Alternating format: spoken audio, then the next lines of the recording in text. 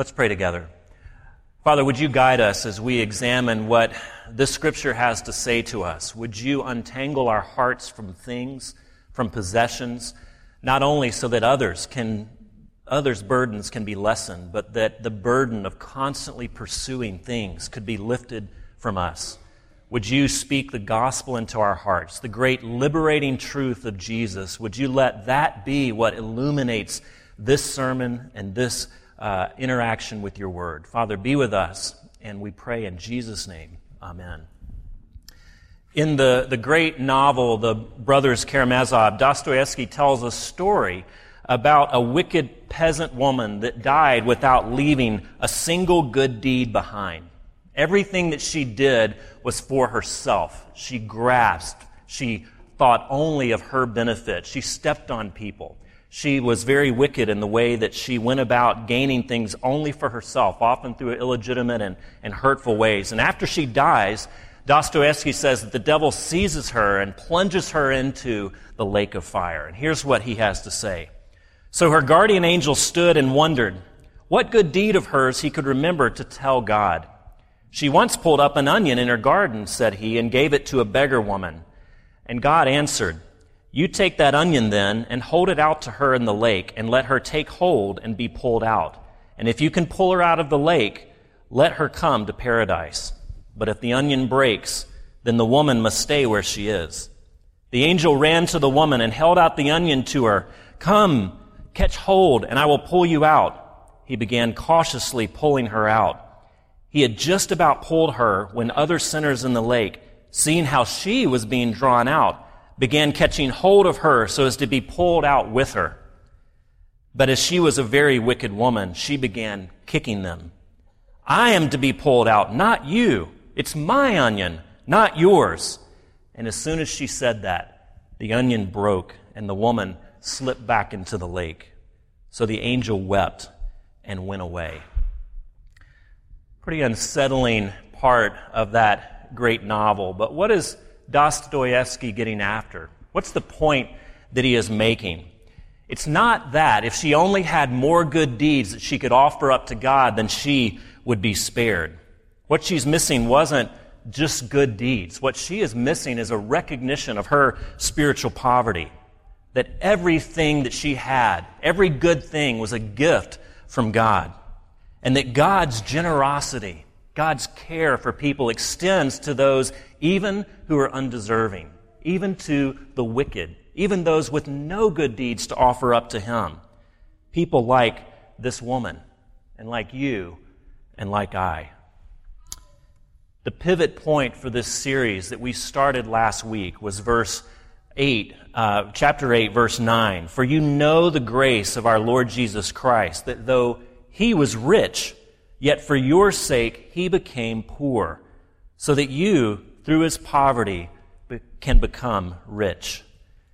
What we said last week is that Paul is laying down not a command, not a specific amount, not a tithe, not a tax, but he is laying down a test of the Corinthian church, because he knows if they understand that, if they get the gospel, the generosity of God, the great mercy of Jesus, then they will give.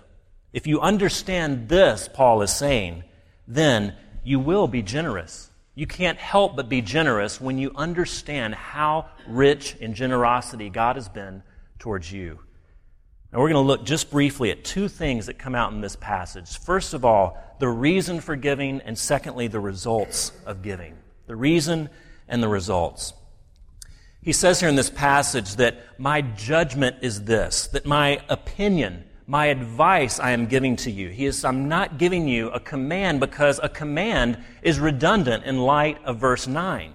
In light of the grace of Jesus that I've just told you about, a command is redundant. Jesus has given you everything.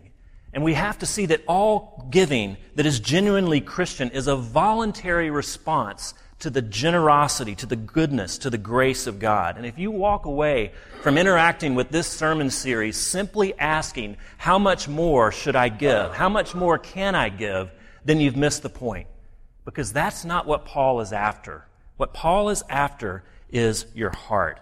God doesn't want simply more of your money. He wants all of you and all of me. If we walk away just simply saying, I'm going to give 1 more %, that's probably very helpful and very commendable, but it's not the point of this passage, and it's not the point of the gospel.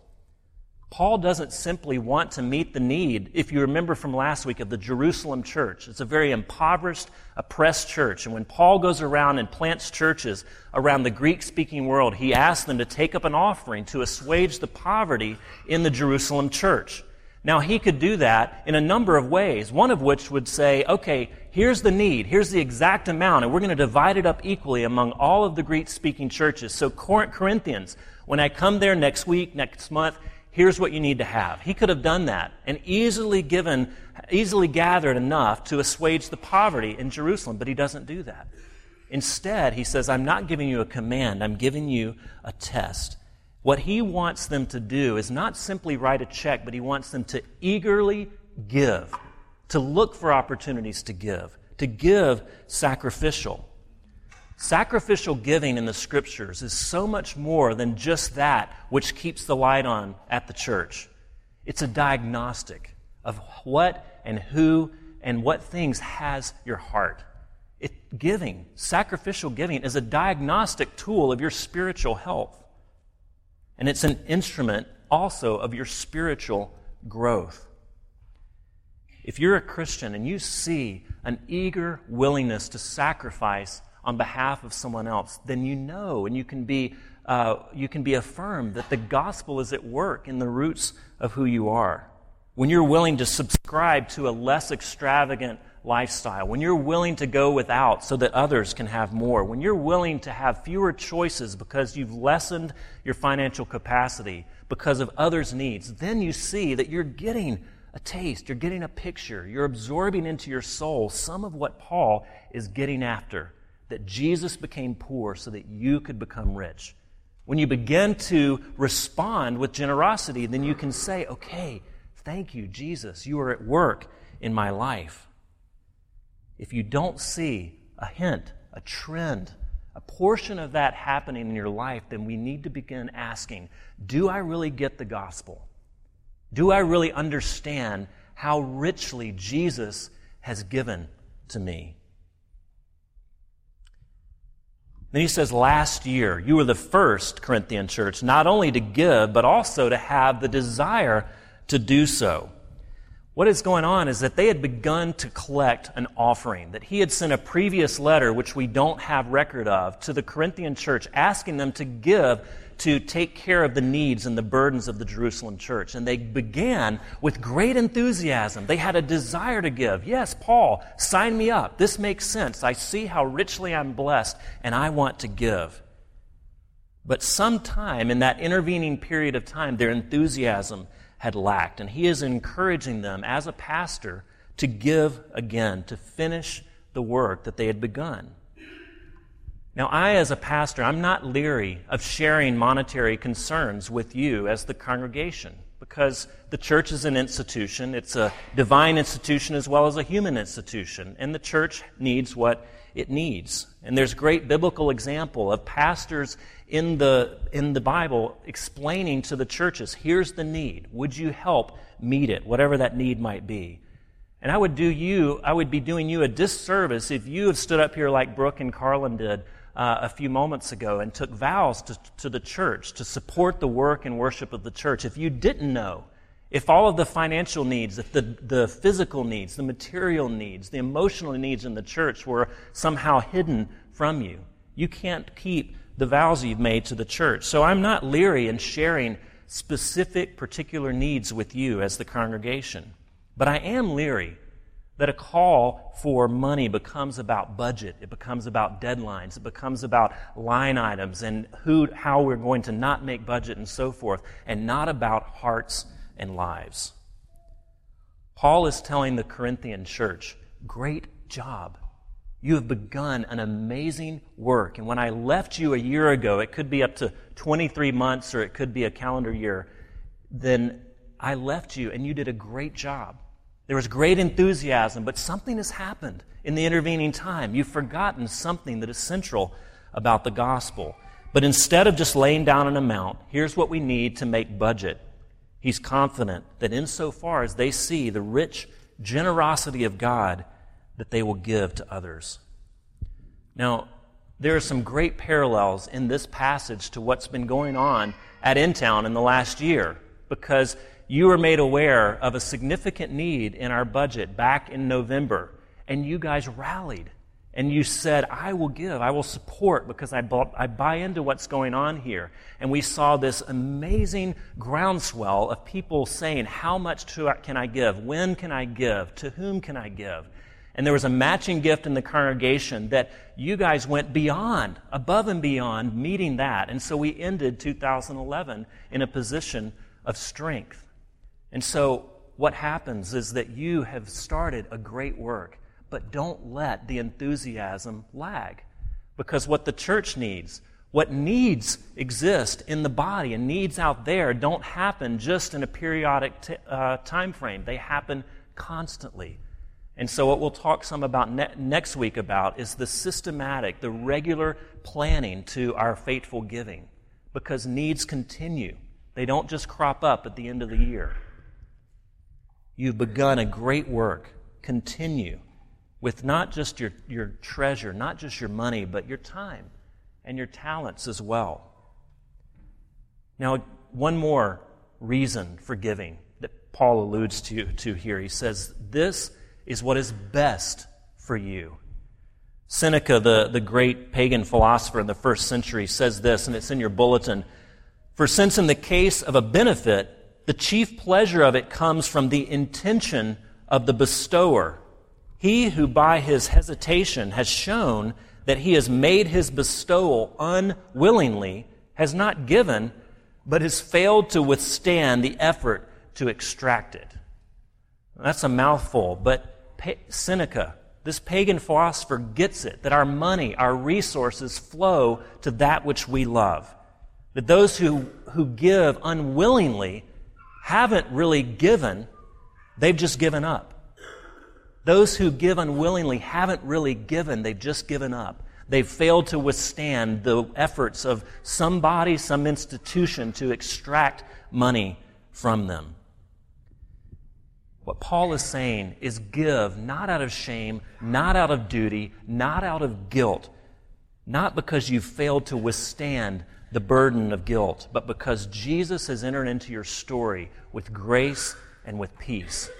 That is the biggest, the most holistic, the most fundamental invitation to give, is that Jesus has entered into your life with grace and with peace. And as you give in response to that, it will become, as Seneca says, your chief pleasure. You will begin to find joy in assuaging the poverty of others. You will begin to find great gladness when you are able to give a gift that helps someone. You will be able to celebrate and be excited as InTown is able to do the ministry that Jesus has called us to do.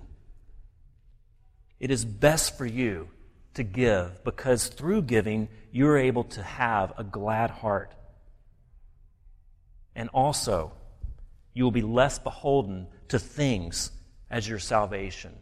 You will be less tied to your resources, less entangled, less tethered to physical things. Your hope will be founded not on those things that you have in your possession, but your hope will be founded on the promises of God that are much more stable, that are much more eternal and lasting. At a party given by a billionaire on Shelter Island, Kurt Vonnegut, the author, tells his friend Joseph Heller, he says that their host, who is a hedge fund manager, had made more money in a single day than Heller had earned from his wildly popular novel Catch-22 over its whole history. This hedge fund manager had made more money in one day than Joseph Heller had made his entire career off of that book. But Heller quickly says back to his friend, yes, but I have something he will never have, enough. Friends, as you give of your resources in small ways that grow into large sacrificial ways, you begin to untie your heart from the hope that you've placed in resources, the hope that you've placed in money, as your salvation, as your bulwark against the unknown, as your hope for the future. So many of us are, and this is the American way, is that we are tied to money as our hope for the future. The reason to give is it's best for you, and that it helps you untie your heart and your lives from being entangled with things as your salvation. But then what about the result? What's the result of giving? Those who have their hearts turned away from things to God find that God also opens their hearts to the needs of other people. And in verse 13 through 15, the second part of our passage, Paul is talking about the results of those who give willingly, but he's also answering some potential objections, some potential questions that people that are invited to give sacrificially might have. And as all of us would ask, well, what about me? What about my family? Am I to be in poverty in order for this other person or this other church to receive great extravagance? What about me? What is this going to do to my life? When we open up our wallets to demonstrate that our hope is not in things, in our resources, what will become of me? And he says in verse 15, the one who gathered much did not have too much, and the one who gathered little did not have too little. I don't know if you made the connection, but the Old Testament reading was that passage that Paul had lifted out of Exodus 16. And he's talking about this whole incident of the miraculous feeding of the Israelites in the desert, where God rained down everything they needed for physical sustenance, that he gave them food. But it was on a certain condition, that they couldn't gather up and store for the future. They couldn't hoard it. Because it would putrefy. They would take it home, and if they gathered more than they needed for that particular day, it would putrefy and become ugly and smelly and yucky. They were called out each day to go and gather the food that they needed only for that day. And some would go and gather more than they needed because they would bring it back, not for themselves to hoard, but they would bring it back to share because they knew that others in the community may be weaker, may be older, may be elderly, may be disabled, and they wouldn't be able to go out and gather anything or enough for their family. And so everyone would go out and gather what they could, but then they would bring it back, and it wasn't their own possession. They didn't have proprietary rights to that which they gathered. They gathered it for everyone. And everyone in the community opened up their storehouse and said, after I have what I basically need, I'm willing to give everything that I've gathered for you, for someone else. And Moses commanded them, no one is to keep any of it until morning. And what he is trying to show them in a very concrete way is that you are utterly dependent upon me. Even when you had abundance, you were dependent upon me. It was just hidden. And what I want to show you now is that you are utterly dependent upon me. You are not to store, you are not to hoard. Go out every day and get just what you need and then bring it back, not simply for you and your family, but for everyone who belongs to the community. Now, a couple of things we need to see. One is that God is the great giver. This passage in Israel's history tells us that everything that you have is a gift from Him.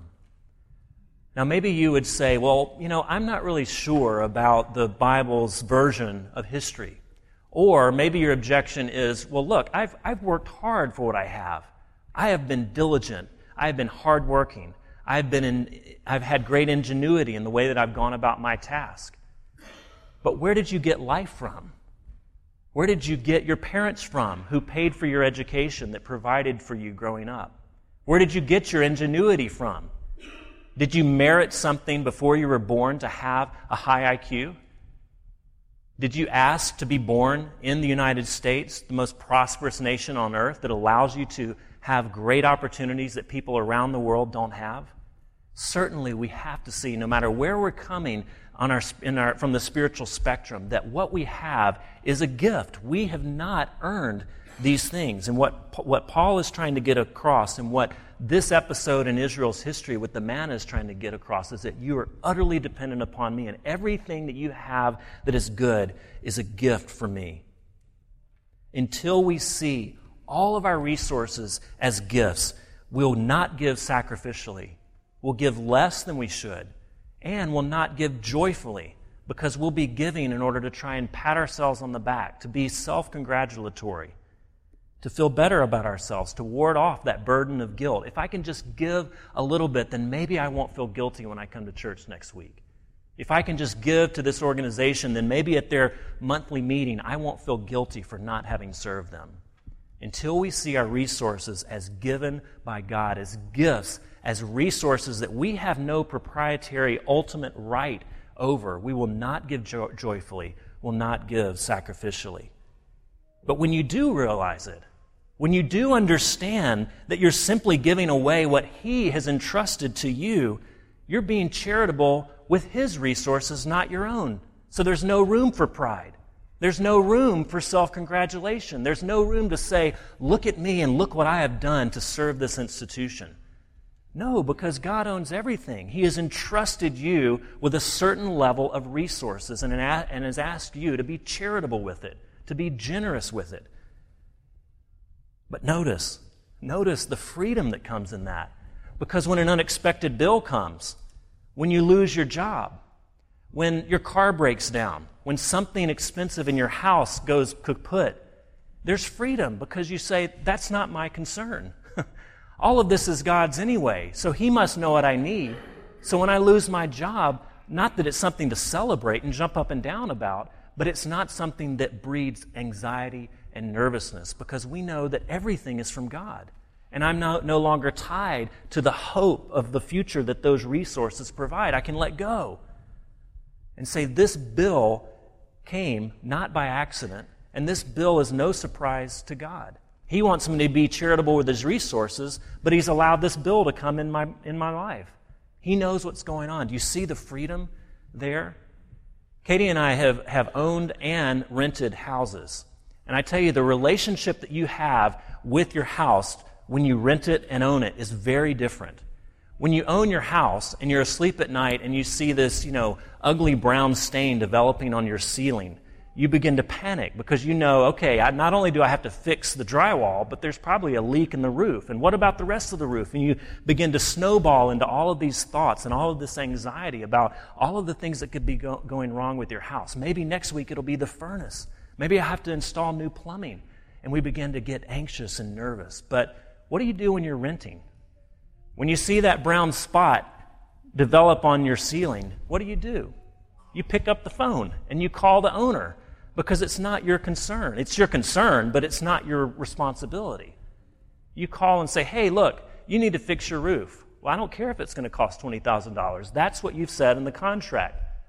You see the different relationship that you have with your house? It's the same way with your resources. When you think about your resources as you being the owner, you being in control, then you get anxious when there's a lack. Then you get anxious when there is a want.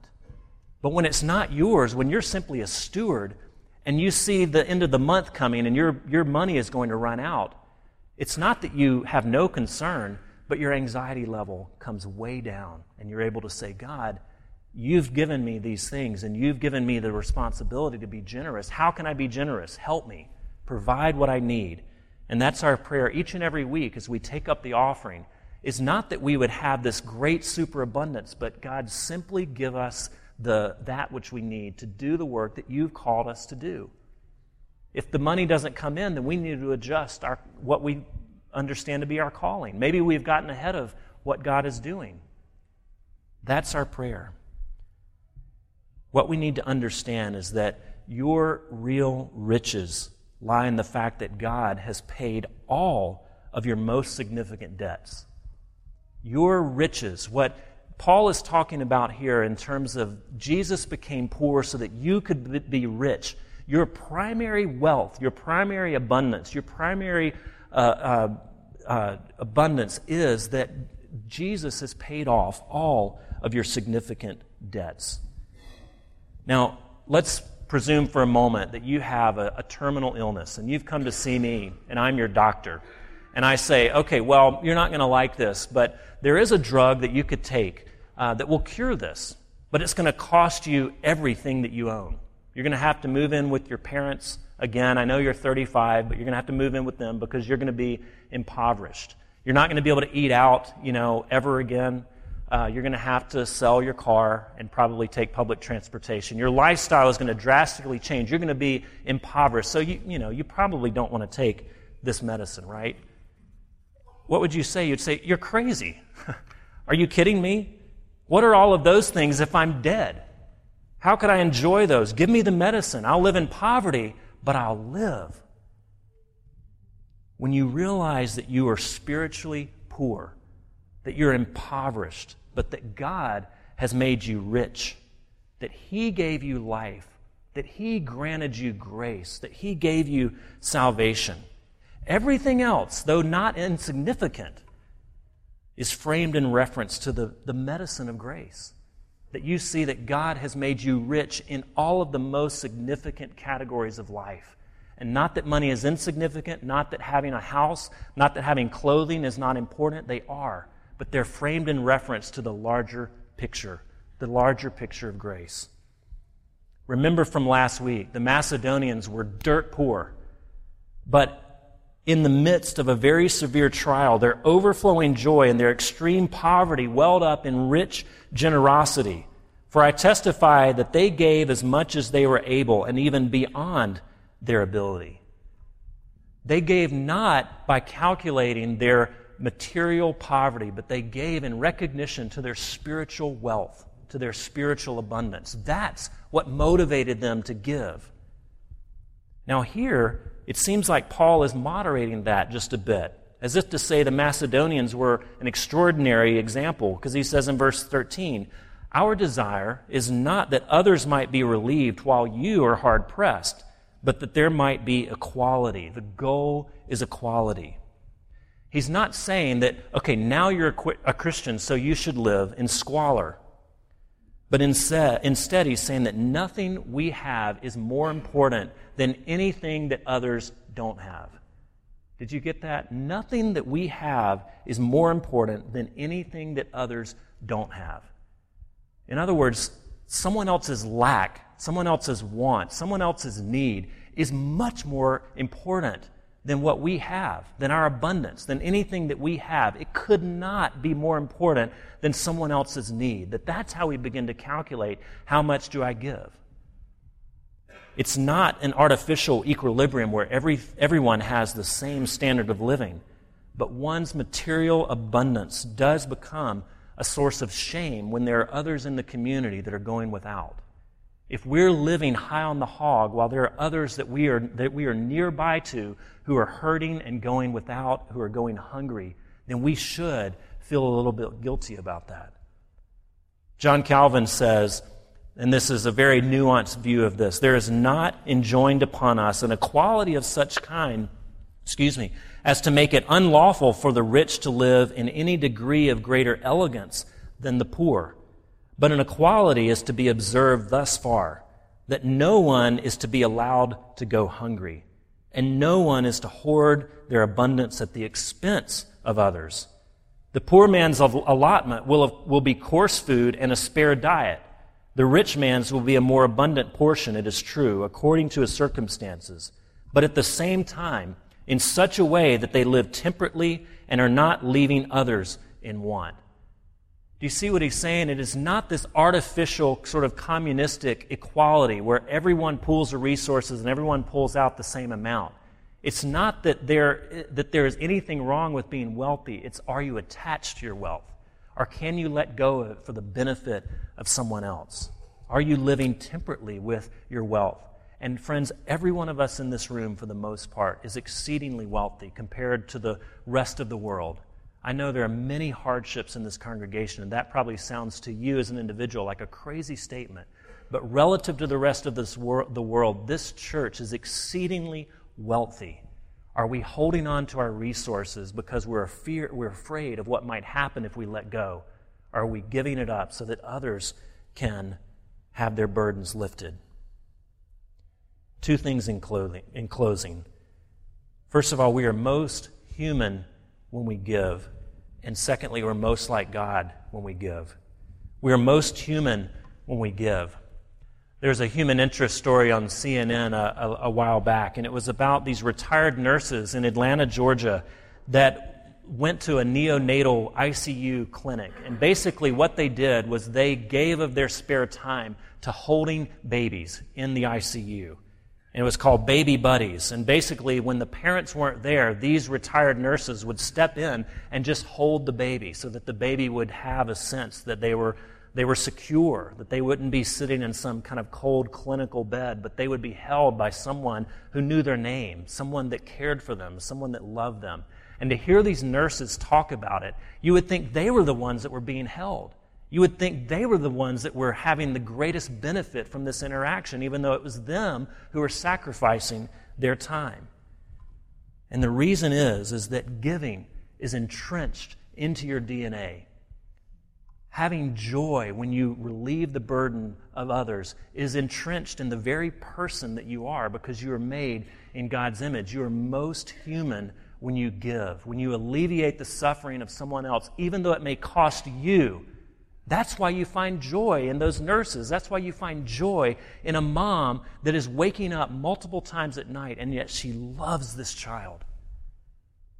It is because giving sacrificially is the way to joy, and it is when you are the most human. And then finally, that we are most like God when we give. You are made in God's image, and one of the most vital and underutilized doctrines in Christianity is that of the Trinity.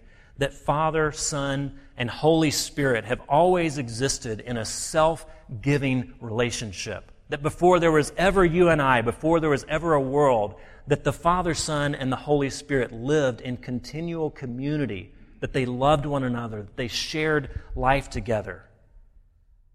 Giving is God's way of inviting you and I to share in that divine life, in the joy that the Trinity has in serving one another and serving you. You see, God receives joy when He gives. And if you're made in His image, then you'll receive joy when you give. He sends His Son. He gives up His greatest resource. He says, all who are broken, anyone who is lonely, anyone who is on the margins of life, who is living at the edge or the sidelines of happiness, anyone who is impoverished of heart, I give you myself. Blessed are the poor, because the poor can receive Jesus, can receive a gift so much more readily and easily than those of us who view ourselves as wealthy and spiritually mature. Jesus says, God says, I will give to those who see themselves as poor. Those who have received this type of love are in the position then to give, not begrudgingly, but joyfully. Now, there are a lot of things that you could do with your money. And if you invest wisely, you invest in the stock market or an IRA, each month you'll get a return on investment. You'll be able to monitor, how's my money doing? Is this a good investment to make? And if it's not, you'll probably pull it out and move it to somewhere else. And the fact that a few years ago, almost everything was a good investment, now we have to kind of reorient ourselves to picking and choosing. And we're much more conscious now of monitoring those monthly statements that come in. How are things going in my bank account? How are things going in the market? And we get a return on investment. It's easy to commodify. It's easy to understand if we're making a good investment or not. But giving to the church, giving to the cause of Jesus is nothing like this. In fact, it's a ludicrous investment because you don't get a return on investment in the same way. You can't see tangibly, okay, this is what my money is going to, and I can see that there is a return on investment. You may in big ways as the church grows and flourishes and so forth, but it's not as specific, it's not as particular. And oftentimes, because the church is a human institution, there's going to be times where you disagree with the church, where you have problems with the church, where you're maybe not excited about giving sacrificially to the church. It's a ludicrous investment. But you get to join Jesus in His way of giving. That He gives up everything and invests His life in terrible investments. People like you and me. People who are undependable. People who are fickle. People who get angry. People who are calculating and everything about how it affects me, how it lands in my life. Jesus doesn't calculate that. He gives in spite of the fact that you and I are terrible investments, terrible return on investments. He gives, and He gives Himself gladly. The Bible says that Jesus went to the cross to give of himself, not because he had to, not with gritted teeth, not with clenched fists, but he went to the cross because of the joy that was set before him, that he was made to give, and he gives himself up. He gives up everything to have you, to invest in you. And when you begin to see that, when that begins to sink down into your heart and in your bones, that Jesus became poor so that you could become rich, then you will give, and you will give with exceeding gladness. Let's pray. Father, would you change us as people? Would you change us from being individuals and being a church that grasps for things, that holds on tightly to things? Would you open up our hands and our hearts to give? Perhaps to give more than we think we can, to give beyond our ability as the Macedonians did, or even just to give regularly and faithfully as Paul is asking the Corinthians to give. But Father, let us give so that your church can grow, so that the needs around this community can be met. And Father, would you let us find our hope, not in things, not in resources, but our hope in you. Father, as we consider this, if we are looking in from the outside, would you invite us to see the freedom that is found in giving up everything, in going without for the benefit of someone else? Would you let us find that there is joy there, there is gladness there, that there is fulfillment there? Would you meet us all wherever we are? And we pray in Jesus' name. Amen.